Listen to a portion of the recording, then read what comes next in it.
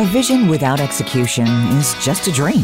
Welcome to Transformative Experts with Chris Elias. Like the show title says, Chris speaks with transformative experts and business leaders who share their successes, failures, and leadership tips that will help you transform your business into a success story. Now, here's your host, Chris Elias. Good morning, everyone. Welcome to Transformative Experts. I have a great guest with me today. I have Dr. John White. John has an extensive career, six decades of working in the business world with success. He's been in different areas of business, run companies, been in academia, which is a story unto itself, worked in government settings, nonprofits. I mean, just a wide breadth of experience, and has written this wonderful book called Why It Matters, Reflections on Practical Leadership. John, thank you for being with us today. Hey, Chris, it's great. Appreciate you including me. Absolutely. So your story is really a phenomenal story. I mean, we get a lot of great stories here. Our guests always bring good ones, and you bring just such a breadth of experience. I wonder if I'll just start off nice and simple and say, let's share your story with our audience. You know, as I always say, how do you get to where you are today? You know, tell the story of your path to success. Well, that's quite a opportunity. I'm the son of teachers. My mom and dad were both public school teachers. They together had more than 70 years combined service in the public school systems in Arkansas. And they were children of the Depression. They were the first in their families to ever go to college. In fact, if time permitted, I would tell you about how my mom got to go to college. But in fact, that story is shared in the book. So I'll just let people go to the book to read that story. Sure, it's a phenomenal story. In fact, every time that I tell it, there are people that have their tears in their eyes because it's a tremendous story. But at any rate, so, Robert Frost, about the two paths and the one less fought, but he presented that as though you need to make a choice. And so here I was, and I was interested. When I graduated from University of Arkansas, off I went to business world. And I was going to become the CEO of Eastman Kodak. I started out with their chemicals division there in East Tennessee Eastman Company, and I knew I'd be the CEO probably within 5 years, and So then I got there and realized that, the culture was not one that seemed to fit me as well. And I had an opportunity to go to graduate school at Virginia Tech and had a unique opportunity simply because President Kennedy mobilized the National Guard and sent it to Berlin, Germany. And the Southwest Virginia unit was mobilized, and the department head there lost 2 instructors. And he asked my boss at Tennessee Eastman, he said, I need somebody to teach. You got anybody you could recommend? And I have no idea why my boss did it, but he said, I got a guy that works for me who'd be a great teacher. You ought to give him a call. And so I was off, and there I was teaching at Virginia Tech, and realized that, hey, I really like this. So then how could I possibly go both ways, to be in business and also to be in academia? And I found a way to do that. And so I developed a consulting company. Well, ultimately, I wound up at Georgia Tech after getting my doctorate and all of spending time at Ohio State. I taught while I was in the doctoral program at Virginia Tech. I went back. In fact, I taught at Georgia Tech. And so then I created a consulting company on the side. It just over, I guess, 75% of our business were 40 of the top 100 companies in the world and what we were doing. And I used my consulting clients then to support a research agenda at Georgia Tech. That then took off. And the next thing you know, I've got a National Science Foundation research center that I'm directing. And then I get invited to go and head up the engineering director at the National Science Foundation. So Georgia Tech loaned me out to the federal government for 3 years to lead the engineering directorate there. And when I returned to Georgia Tech, I returned as Dean of Engineering. But then I was invited and I served on 6 different corporate boards I was the chair of the audit committee. There's something about me, Chris, that looks like an auditor, I guess. I don't know, but I wound up being chair of the audit committee for all of these, including the NCAA. Yeah. Now, NCAA, I know, is a four-letter word for a lot of people, but there were some good people in there trying to make a difference.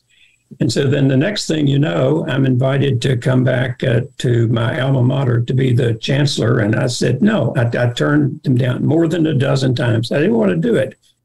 But then the president of the system did something I think was really quite unethical. He got my wife on his side. And the next thing you know, I'm back. I come back home to my home state. And, you know, my wife was right when her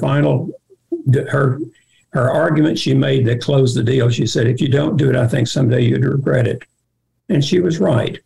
And then we made a difference. And that's, you know, if you were to ask, what do I want my epitaph to be? I think it would be like what Paul wrote in his second letter to Timothy about, you know, fight the good fight, keep the faith, you know, just do those three things. And then I want to add and made a difference. So I want to keep the faith, finish my journey, and just make a difference. And so we were able to make a difference in the 11 years I was chancellor of the committee that does the accreditation stuff for the university, did an accreditation visit.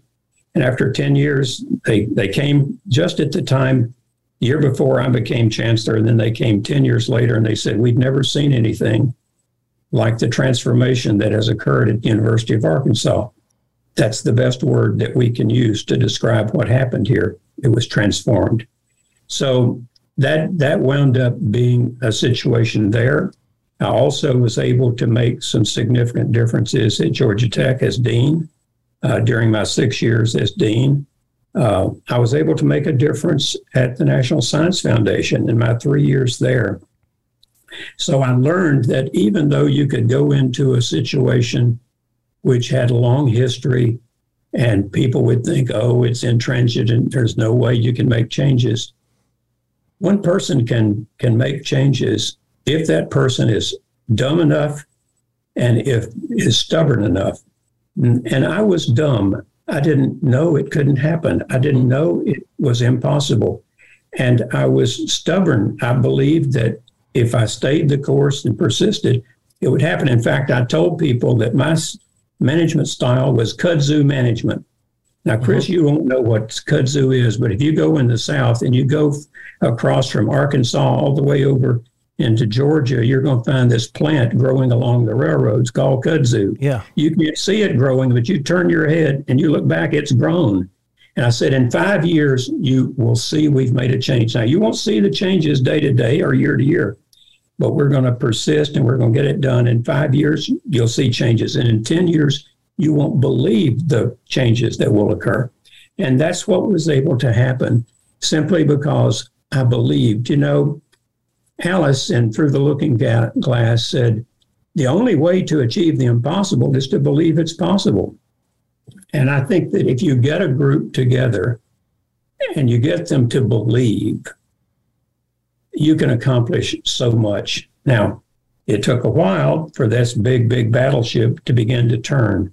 But once it began to turn, people began to believe it's possible. And then more it turned, it's probable. And then it happened. So that was the transformation that occurred. And I think it was simply because I believed that it was possible. And that was it. That was the big change. So my career has been one in which I have kept a foot in business, a foot in academia, and another foot in government, and a fourth foot in nonprofit organizations. I have 4 feet. People don't realize that, but I've been able to do that. And I was able to actually say, Mr. Frost, you were wrong. You don't have to just choose the path less chosen. You can choose multiple paths. You can do it if you set your mind to it. You just have to maintain balance throughout. That was the key. Yeah, what a great story. I mean, lots of opportunities, and clearly it was success that were driving these other opportunities to come up. I mean, you probably could have easily stayed at, for instance, Georgia Tech and just, lived a good life there. Yeah. Yet there's something that kind of drove you forward. I am kind of curious. So what was it, if I recall from some of the information I read, when you started as the dean at Georgia Tech, they were ranked, good, but you took them up to, a top 5, maybe a top 3 ranking. I mean, what did you do to drive that transformation? So I understand the belief and all that, but I mean, how do you make that happen? Well, that's a great question. Persistence. And when I came in as dean, well, I had been on the faculty for a number of years. And so I came in, and interestingly, I'd never been a department head. I'd been the director of a research center. And I look around at the department heads, and at least 3 of them were candidates to become dean. So here I was in a situation where I knew that there were several individuals around the table who thought they could do a better job than I could. And perhaps they could have, but they weren't selected, and I was. And so I had a retreat, and I set out goals. And with engineers, if you have goals that are measurable and quantitative, you can get people to begin to pay attention. So I set some goals, and they were big, hairy, audacious goals, as Jim Collins says in Good to Great. I mean, all but 2 of the department heads laughed when I gave them the goals because they thought they aren't possible. One who didn't laugh was a young fellow that I had recruited from Purdue, and I just hired him to be the head of civil engineering. I think he didn't laugh because he thought, I shouldn't laugh. Yeah. I haven't been here long enough to laugh. The other was my good friend who was heading up the department where I was a faculty member. But what were the goals? I want to hear this. Yeah. These were, well, in 5 years, we would double the number of degrees we offered to women. Well, we were already offering more degrees to women than any other engineering program in the country, but that's because we were the largest engineering program in the country. But percentage-wise, we weren't where we needed to be. Another goal was we would double the number of underrepresented students. That would be African-American, Hispanic, Latino students in 5 years. We would double the number of PhD degrees in 5 years. We would double the amount of funded research in 5 years. That we would, and just on and on like that. We would double the number of women faculty in 5 years. We would double the number of underrepresented faculty in 5 years. We would triple the number of members of the National Academy of Engineering in 5 years.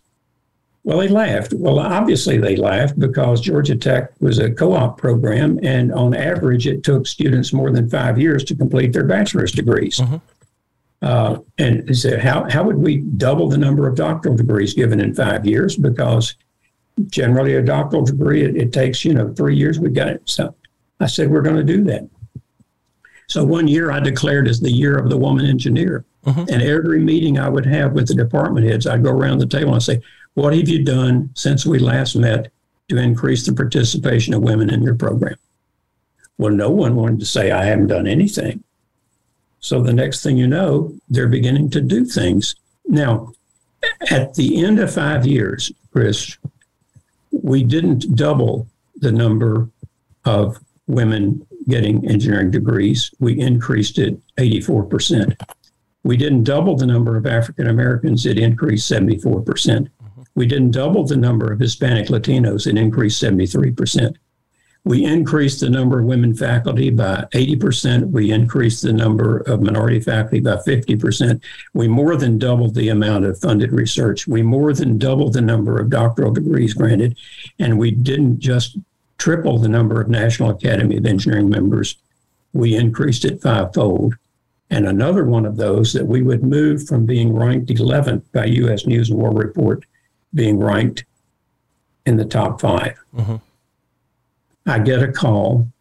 Well, U.S. News and World Report comes out, and Georgia Tech was ranked 5th. The provost called me and said, congratulations. I said, Mike, if we had done what we were supposed to do on GRE scores, we'd be in the top 3. He said, can't you be satisfied with that? I said, not when it's within our reach.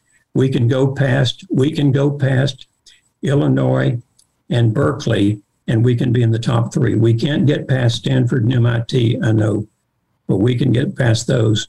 Then I left and came to Arkansas, but the data had gone in, and I got a call from Mike. He said, you did it. We're in the top 3. And so went from being ranked 11th to being ranked 3rd in graduate engineering there. Now, I also set same kind of hairy, audacious goals at Arkansas. When I came. I set out 25 different measures, and I would go through, and I called it our report card. And every year I'd meet with folks, and then we would put it out. We published it. It was out there for people to see how we were doing. But I set up what our 2010 goals were going to be. And I said where we need to be every year, and you track it. So we were able, now we didn't accomplish all those goals, but we accomplished far more than if we had set small goals. Louis Grizzard, a writer there for the Atlanta Journal-Constitution, wrote lots of funny books and great books, but the one I loved the most, Shoot Low Boys, They're Riding Shetland Ponies. Too many times people were shooting low. I said we need to set our sights much higher. What a great story. We're already up on our first break, so we have to step away for a couple minutes. So stay tuned, everyone. We will continue this conversation with John as soon as we get back.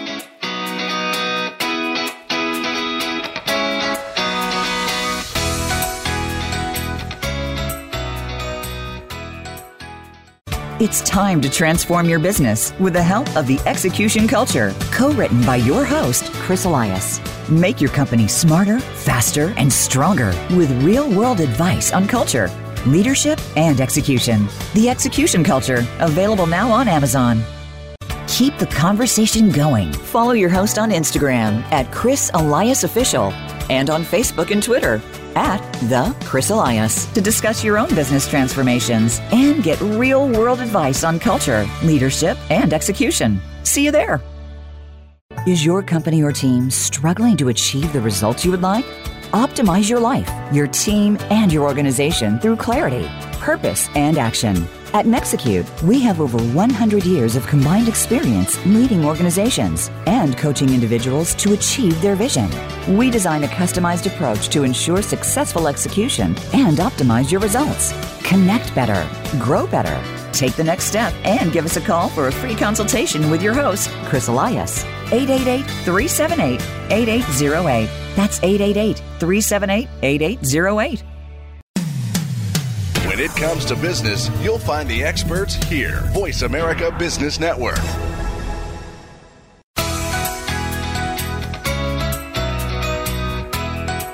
This is Transformative Experts with Chris Elias. If you have a question or a comment about the show, please send an email to listener@transformativeexperts.com. Now, back to Transformative Experts. And we're back with Dr. John White. So, John, we were talking about the success and how you generated success at Georgia Tech and Arkansas. You talk about belief driving success. Also, the other side of the coin, the process part of it, and setting some good, solid goals. And these were really, really foundational for you. And obviously, the success at Georgia Tech, it helps build a name that gets you into places like National Science Labs or into Arkansas. Arkansas is where we were leaving off in the story. Was the culture different at Arkansas? Were they more open-minded to it? Were they more closed-minded to what you were bringing, given the experience you were bringing in? Well, the difficulty, of course, is that even at Georgia Tech, the challenge was that the engineering faculty thought they were good enough. Mm-hmm. That they said, we're the best engineering program in the South. And I said, no, wait a minute. Said, you can go over to our bookstore and you can buy T-shirts that says that we're the MIT of the South. I said, I'm not going to be satisfied until you go to MIT and you can find T-shirts that said we're the Georgia Tech of the North. And then when I came here to Arkansas, I had a bigger challenge, frankly, that there were faculty who would not have recommended their children necessarily come here, that they would recommend they go elsewhere. And I said, we need to be the kind of university that you would aspire to have your children attend. That it had changed in the years that I was gone. I left in 1961 and came back in 1957. In those 36 years, the reputation of the university had changed dramatically. Instead of it being sort of the university in the state, it was more like a regional university. And so I was shocked. I took my wife and we went all around the state just to introduce her to the state. And I just heard that the best and brightest kids were leaving the state in droves to go to college elsewhere. And I knew I needed to change that. When I first came, my focus was going to be on building the graduate research program. Given my background at Georgia Tech, at the National Science Foundation, all of that, that's what I thought I was going to do. But I quickly realized that, no. I've got to get and establish the foundation, build the base first before I can go that way. And so I set up a benchmark set of universities, including the University of Arkansas. I had 54 national public universities.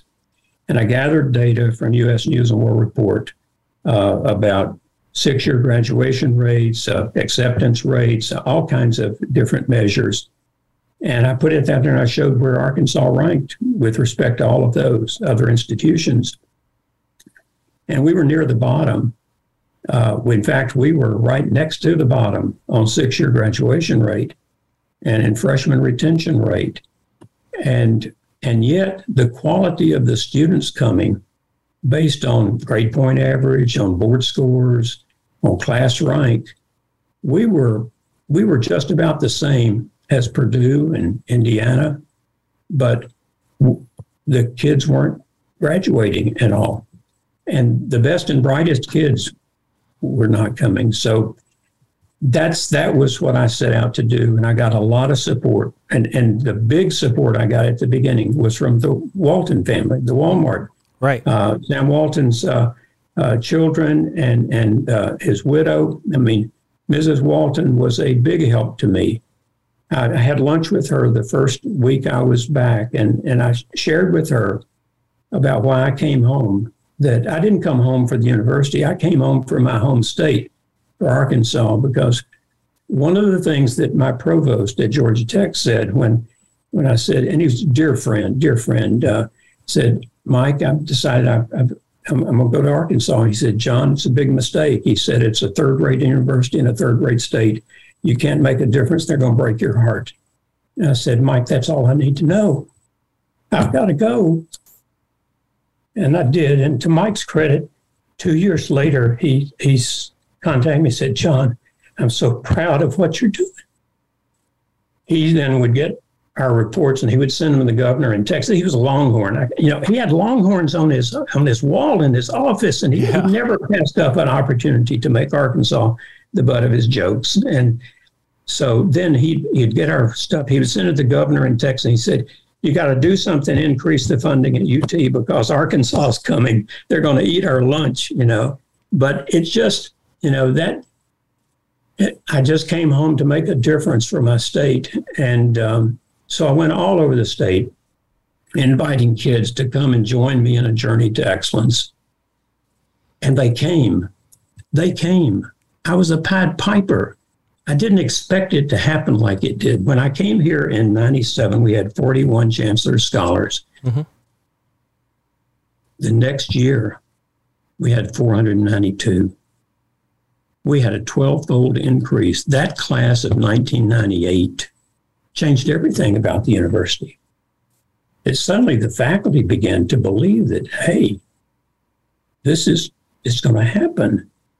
That kids began to come, and they came from all over the country.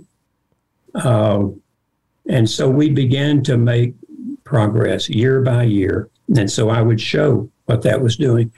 I set up a commission, a 2010 commission, where I invited top leaders from all over the state in business, government, education to work with me to create increased state support for the university. We then launched a campaign, private campaign, and we wound up raising over $1 billion in that campaign. The Walton family made the first really big gift, a $50 million gift for the business school, the largest gift ever to a public business school. Then they gave a $300 million matching gift, which is the largest gift ever to a university like that. And all of that, then people began to come, and other universities around called it the Arkansas Miracle about what happened here. So let me ask a question, because I'm really curious about this. Okay, so the issue that one of the issues you were solving for was certainly reputation, but you had the right kids coming to the school. You had the right kids applying, but they weren't staying if the retention rate after freshman year. So what was it about the culture that was causing those kids to then want to go somewhere else? And where did you have to start with all of that? Well, the culture was a widespread culture more within the state. Mm-hmm. The kids that were coming, and the big issue with them often was finances. This whole issue about student debt and so forth. And so the big thing I was able to do was to increase the scholarship support that helped. But also we're in a state at Arkansas where the amount of peanut butter that was given out for higher education was the same as that in Iowa. The difference is in Iowa, they had 3 4-year public institutions. In Arkansas, we had 10. Mm-hmm. We went for quantity as opposed to quality. Mm-hmm. We were spreading our peanut butter over so many crackers you could hardly taste the peanut butter. Sure. And so the big thing was when they would come, it would be easy for them to transfer back closer to home and live at home and go to school and reduce the cost. And so that was a big factor. So we increased scholarship support significantly, and that helped very much. And was the private support that really helped us with that. So, you didn't have necessarily an issue with faculty or, anything like that. I mean, look, no organization's perfect when it comes to people.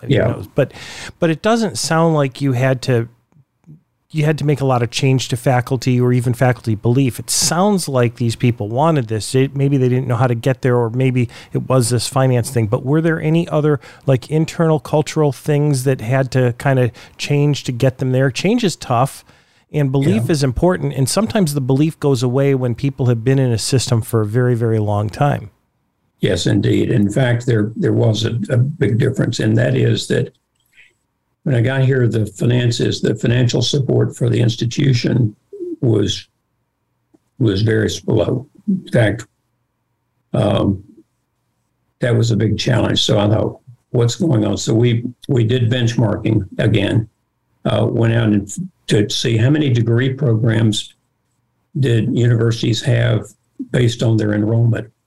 Well, the University of Arkansas had more degree programs per student enrolled than any of the others in the SEC, the ACC, the Big 12, the Big 10, the Pac-12 conference. Okay. So I said, we're wrong sized. We either need to increase our enrollment or decrease the number of degree offerings. Well, Chris, if in a public institution, one of the toughest things you could try to do is to eliminate majors. I mean, golly. So we got to grow. And so we set a growth goal. And the faculty didn't see how we were going to be able to achieve that. And we did. I'll tell you how we achieved it. We increased what it took to be admitted to our university, and we increased tuition. Well, I had some trustees said, you aren't going to grow by increasing the admission requirements and increasing tuition. That's going to take you down. Walmart doesn't get more by increasing their prices. I said, wait, you don't understand. This is very different from Walmart. Mm-hmm. You don't go shopping for the cheapest doctor. you're willing to pay for quality. And some of the best indicators of is it quality is it really expensive to go there? And what are the admission requirements? So we raised those things, and boy, enrollment just took off. Yeah, the psychology is just incredible. I mean, I remember when I first got into the business that I'm in, consulting, I mean, really within the first few weeks, I think I was driving, because at my last place of work, we had a fleet program with GM. So I was driving, I don't know, like a Blazer or something like that. And a friend of mine who had a lot of success in consulting said, you know what, you need to go and buy a BMW. And I said, why? He said, because nobody wants the consultant that drives the Blazer. They want the expensive consultant. You need to double your rates and all that. Yeah. And no kidding. I mean, when I increased my rates and wore a better looking suit and all that kind of stuff, all of a sudden, sales started just taking off. People want to work with success, and there is this belief that's there. You're not kidding. A friend of mine who's an attorney, I mean, the more he raised his rates, the more he was in demand, and he used to laugh. He'd say, I'm actually trying to work towards retirement. I'm trying to get people to stop coming in. I keep raising my rates so people won't hire me. But exactly. What I'm hearing is now they think I'm one of the top attorneys in the state. He said, I don't know that I'm any better than anybody else. You nailed it. In fact, the very same thing happened with Systicon, the consulting firm that I had, that we would do it and do that. But I got to a point where I was ready to sell the company. So we sold it to Coopers and Lybrand. And you know what Coopers did? They increased our rates, and they made in 1 year back what they paid for our company. Yeah. So I should have increased the rates a lot more there than I did. And that's absolutely. And also, by the way, I drove a BMW and I got a BMW. So I came and I met with the folks here, and I met with the chief financial officer. I said, look, if we want to be considered to be great, we got to look great. I said, the physical plant has got to be improved. I saw weeds. When I would walk across to go meeting with faculty, I'd take a plastic bag and I'd pick up litter and all, and I'd go in and I'd set it down on the table and I'd say, look, you wouldn't let this happen in your home. You spend more waking hours on this campus than you do at home. Let's treat this place like our home. Let's send the message that we want to look great in order to be great.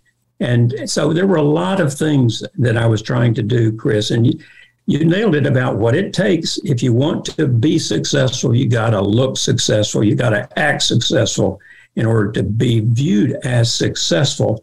And that was the sort of the cultural change I was trying to bring here, because for too many people, there was almost like an inferiority complex around. And yet we had great faculty and we had great students, but we weren't just perceived that way. And so I set out, I had a two-pronged strategy of differentiate and associate. To differentiate ourselves from every other university in the state and to associate ourselves with those schools we aspired to be counted among. So I went to all these Rotary clubs and civic clubs, and I would say, who do you want us to compete with in football? I mean, immediately they would come back with the top ones. Who do you want us to compete with in basketball? Immediately you heard the top programs. And I said, who do you want us to compete with in history, in English, and mathematics? And there was silence.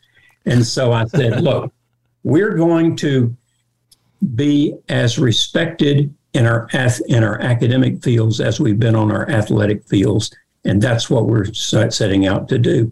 And that's what we just pushed. We differentiated and we associated. And the greatest challenge I had, in fact, I was asked this by a young reporter for the student newspaper, what are the biggest changes you're going to make? I'm not going to make many changes, but we're going to change a lot. And we're going to start with attitudes and expectations. Excellent. Well, John, we're up on our second break already. So time flies. We've got one more segment with you. So if everybody will stay tuned, we'll be back in just a couple of minutes with Dr. John White.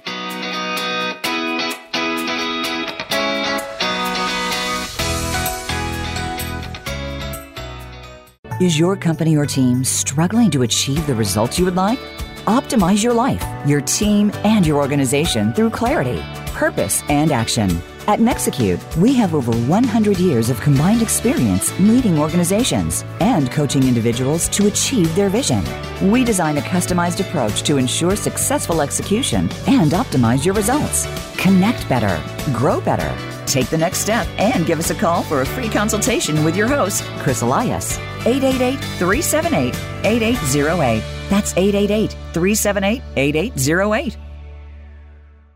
Keep the conversation going. Follow your host on Instagram at Chris Elias Official and on Facebook and Twitter at The Chris Elias to discuss your own business transformations and get real-world advice on culture, leadership, and execution. See you there. It's time to transform your business with the help of the Execution Culture, co-written by your host, Chris Elias. Make your company smarter, faster, and stronger with real-world advice on culture, leadership, and execution. The Execution Culture, available now on Amazon. When it comes to business, you'll find the experts here. Voice America Business Network.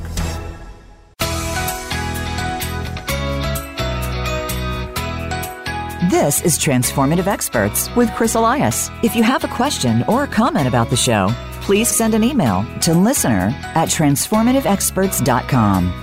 Now, back to Transformative Experts. And we're back one last time with Dr. John White. So, John, before this break, certainly sharing the success of the culture and really changing the thought of Arkansas. And I have to admit, back when I was going to school, Arkansas would have never been on the horizon. Now I've got friends that graduated from Arkansas, doctors, and probably about the time when you came in, if I think about their ages. And, they talk about Arkansas like it's the greatest school in the country, and don't you dare say anything about anybody else. So clearly some success there. Throughout your career, obviously, you're exhibiting what you said in the beginning, all this, the importance of belief. Believing in the future, believing in the success and how you drive it. And you've learned a lot. Even back as a teacher, and teaching, the business and teaching, the engineering stuff that you taught, part of something you said to me, prior to coming into this interview is that there were so many textbooks out there, but it was hard to find kind of one place where all great leadership was tied. And I think that was the motivation of you then writing this book that's out there now, the book, Why It Matters. And I wonder if you'd share a little bit about the book itself. What was the deep motivation for you, and what's the story behind the book? Well, it's all stemmed out of a leadership class that I developed. When I stepped down from being chancellor, returned to the faculty, several people said, you need to develop a course on leadership. And I know quite how to do that. So I went to see Paul Torgerson, who was my mentor at Virginia Tech. He was my department head, became my dean, and then he became president at Virginia Tech. And I said, Paul, I've been encouraged to do this. He said, do it. And I said, but I don't know what book to use. And he said, well, start with Steve Samples' The Contrarian's Guide to Leadership. And so I said, well, Steve, I know Steve. Steve sent me his book. I haven't read it. So when I read it, I found that he and Warren Bennis co-taught a leadership course at Southern Cal. So I contacted his office, and Steve was on leave, and I told the executive assistant why I was calling. She said, let me put you in touch with someone. And so she put me in touch with a young woman who was doing a lot of work in the background. I introduced myself, and she said, oh, I know who you are. I'm from Fayetteville. I came to the University of Arkansas when you came in 1958 as chancellor. I got my degree in sociology, and I came to Southern Cal, got my doctorate in sociology with an emphasis on leadership. What can I do to help? So she sent the syllabus and everything. And so I then developed my version of the course and had the 9 offerings. I brought lots of leaders in to meet with the students, and they didn't prepare presentations. What we would do is like you and I are doing, Chris. I would start out and I would just have a little conversation with them. After about 30 minutes, I would turn to the class and I'd say, do you have any questions for our guest? And it was driven by those questions. We caught lightning in a bottle. In all my years, and I had won teaching awards and all this stuff, but all of the courses had been engineering courses with equations and quantitative stuff. And here I was in a class where there wasn't going to be an equation. How do I do that? And well, I'll just use an example. Greg Brown, chairman, CEO of Motorola. So he came to the first offering. He walks into the room. He says, now I know that Dr. White's syllabus says that I'm going to be gone by 7:15, but that plane's not leaving the airport until I'm on it, and I'm here as long as you've got questions. Finally, at about 8:15, I had to bring it to a close because we had some other stuff to do. And Greg ran over to me and said, I haven't had so much fun. I can't tell you when. Can I come back again this semester? And I said, Greg, we're already set up for the year. For the semester. And he said, can I come back next semester? I said, no, I only teach this course once a year. Greg came back every time. And it's that kind of thing that happened with all of our guest leaders, that they would come in and they would open kimono and they would share and they would answer questions.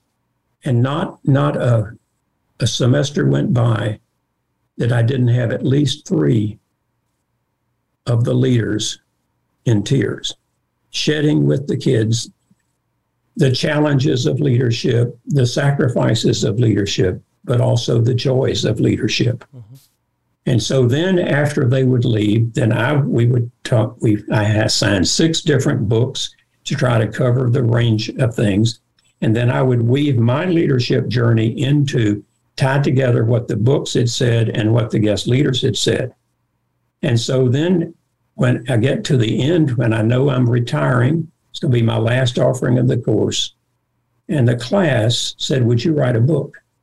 Would you try to capture in a book what's happened in this class? And I said, I'll try.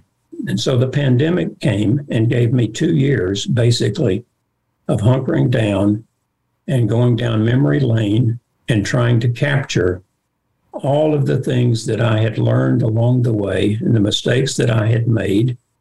And I enjoyed writing the book. I just hope that those who read it enjoyed even half as much as I enjoyed writing it, because I felt like I needed to put in the book leadership A to Z, mm-hmm. from the beginning all the way through on the journey. And that's what I've attempted to do. So I've got a lot of subjects covered in this book you won't find in any leadership book that I know of. And I've read more than 100 leadership books. So that's the thing that I was trying to do. And then what's the audience? That's always the thing the publisher wants to know. Well, what's the audience for your book? Well, I'm sorry, I hate to tell you this, but there are multiple audiences.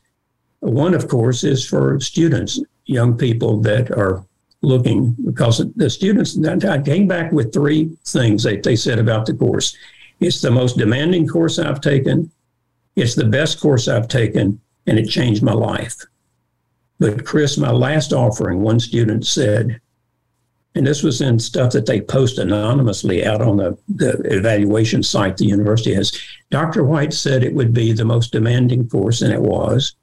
He said it would be the best course, and it was.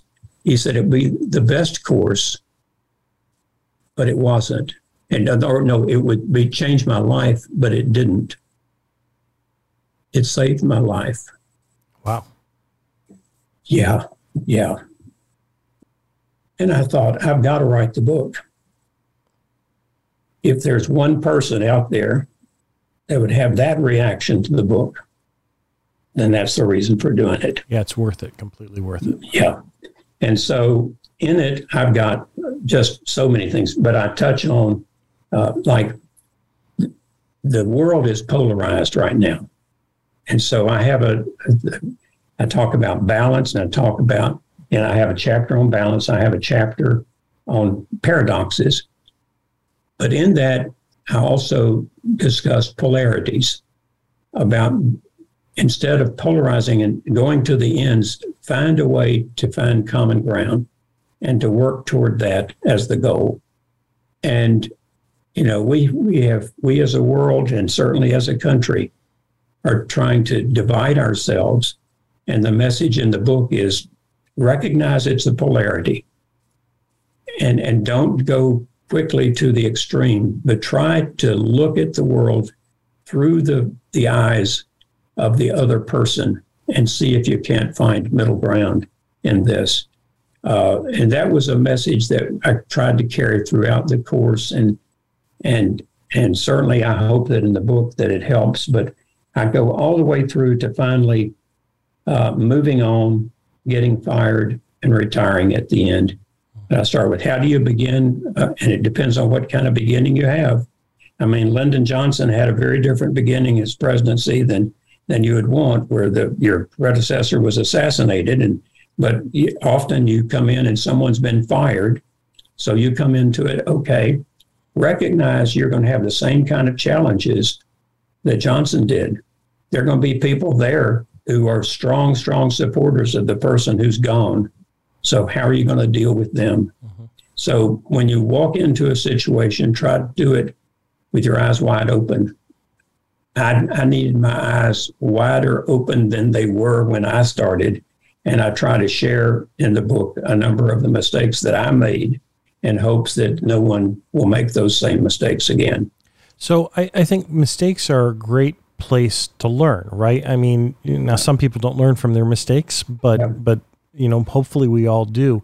As you look back on your career, what were some of, I'm just curious, what were some of the biggest mistakes that you made? What did you learn from it, and how did you do it differently? So anywhere in your career. Well, I'll do the one here at the University of Arkansas that I came in the interview process. I was told that if I was selected, there was going to be a big challenge with respect to the University of Arkansas Press because it was running a deficit. So once I was chosen, I came before my term started on July 1. I came early, a month or so before, I met with Chief Financial Officer to go through the budgets and all that, what are the challenges. And he said, University of Arkansas Press is losing $400,000 a year. Well, the president and several of the trustees had said, you're going to need to close the University of Arkansas Press. So at the end of that first year, when I was having budget discussions with all the different units in the university, I asked the head of the library, I said, if it were not the University of Arkansas Press, how many of its books would you be purchasing? He said, not any. And I realized we needed to increase the budget for the library. And so I thought, okay, I'll close the University of Arkansas Press and I'll increase the budget for the library. So I called the president of the system, told him I made, he said, oh, yes, it's time. It needs to be done. I said, trustees, yep, we're good. So I go over and I meet with the University of Arkansas Press people and tell them we're going to close the press. Well, Chris, it hit the fan. I mean, every newspaper in the state, Freedom of the Press, Chronicle of Higher Education came out condemning University of Arkansas for closing the University of Arkansas Press. President Jimmy Carter calls me, why are you closing University of Arkansas Press? It's selling my books. And the head of the University of Arkansas Press, Miller Williams, was a poet laureate, and he was teaching President Carter how to write poetry. Mm-hmm. Oh, my goodness. Talk about the law of unintended consequences. Yeah, it really jumped up and bit me right in the, where it would bite you, that would hurt the most. It did. And so what am I going to do? So the next thing I do, I get a call from the president saying, you got to reverse your decision. I said, but this is the first big decision I've made. If I reverse it, people are going to know the way to get this reversed is just cause it created. No, he says, no, trustees, you got to have to. I resisted. Well, then Don Tyson of Tyson Foods, he came to my rescue, bless his heart. He's gone now. He knows how much I appreciate what he did. He made a gift of $1 million to the University of Arkansas Press. He gave me a way out, namely that I could say, okay, we're going to keep it open because private support has come forward. So then we made some changes. We changed down who the head of the press was, made it report in the university in a different way. And it's doing a great job now. It's doing just fine. So that was one. I've got another big mistake I made. My chief financial officer came to me and he said, we have this internship program over here in physical plant. And in the past, we've always been able to hire the people who complete the traineeship program. And he said, but our budget, we can't do it this time. And I said, how many do you have in the program? He said, 7 people. I said, have there been any promises about employment when they complete the program? He said, no. I said, okay, get together with our legal people and with our university relations thing to make sure that you got this handled well. And let's go ahead. Well, nothing happened. But a month later, I got a phone call from the president of the system. He said, have you seen today's paper? I said, no. Get it. I get it. Front page. University fires 25 people in physical plant. Some of those people were husband and wife teams. I said, I'll call you back. So I contacted the chief financial officer. I said, I got to talk to you. He came in. I said, what happened? You told me there were 7. He said, well, we got into it. And we found out the budget problems were greater than we thought. And so we had to do this. And I said, why didn't you keep me informed? He said, I was giving you deniability that you didn't know anything about. I said, deniability? I said, look, all this sends a message is I don't know what's going on around here. I said, look, I told you that I wouldn't fire messengers unless they failed to deliver the message, the good news and the bad news. You're supposed to keep me informed. He said, I'll give you my letter of resignation. I said, no, you won't. I said, you were trying to protect me. I understand that. I will take the heat on this, but don't ever let this happen again. He said, I promise. Well, he did a wonderful job for me and never happened again. But I went down and I met with the people and apologized and said it was my mistake. I said, it's because what happened, they did all of their decisions on seniority. So here were these husband and wife teams that were let go. I mean, that's me. So I said, we will find another way to solve this budget problem. But, you know, I should have questioned more people. I should have listened to more. The law of unintended consequences. I loved it when Judith McKenna, she's the head of international with Walmart. She's one of the guest leaders that's quoted often in the book. When she met with the class, she said, pay attention to the TNTs, the tiny noticeable things. It's the little things that matter. Little things that you think at the time are not significant will wind up making a big difference. And that's one of the things that I go through, and I share a number of little things making a difference. And that I stop and pick up a kid when it's raining and give him a ride to campus. Little did I know that he would wind up being the person who would come and be there when my wife had to have a pacemaker defibrillator done. And he said, this is the way I'm here. I'm supposed to be over in the VA hospital, but I saw your wife was on the list, and what you did for me, I'm here. And then I'm at NSF, and I'm getting ready to leave and go back to Georgia Tech as dean. They have a reception for me, and I'm sure some nice things were said along the way. But what I remember is everyone but 3 women had left the room. And these 3 women were back there, and one was crying. And I went back and I said, what's wrong? And she said, oh, Dr. White, I'm going to miss you. I said, oh, look, I know the successor who's coming. Well, the reason she was crying, I was the only person who'd ever given her a birthday card, and she had them pinned on her cubicle. Wow. 3 birthday cards. Little things made a difference. And they do as leaders. And I am sad to say that we are out of time. I'd love to spend more time on more stories, and who knows, maybe we'll find another time to continue this conversation. Well, a lot of those stories are in that book, Chris, so you'll enjoy reading it. So again, the book is Why It Matters, Reflections on Practical Leadership, by Dr. John White. And John, I assume it's available on Amazon and all the regular booksellers. Yeah. October 25th. It's coming. October 25th. So it'll be coming out soon. And I myself will be looking forward to it. So thank you so much for being with us today. Thank you, Chris. Well, you take care. Okay, everyone. You as well. Thank you. Okay, everyone. That's our show for this week. More great guests as usual are coming up, so stay tuned for those, and thanks for listening.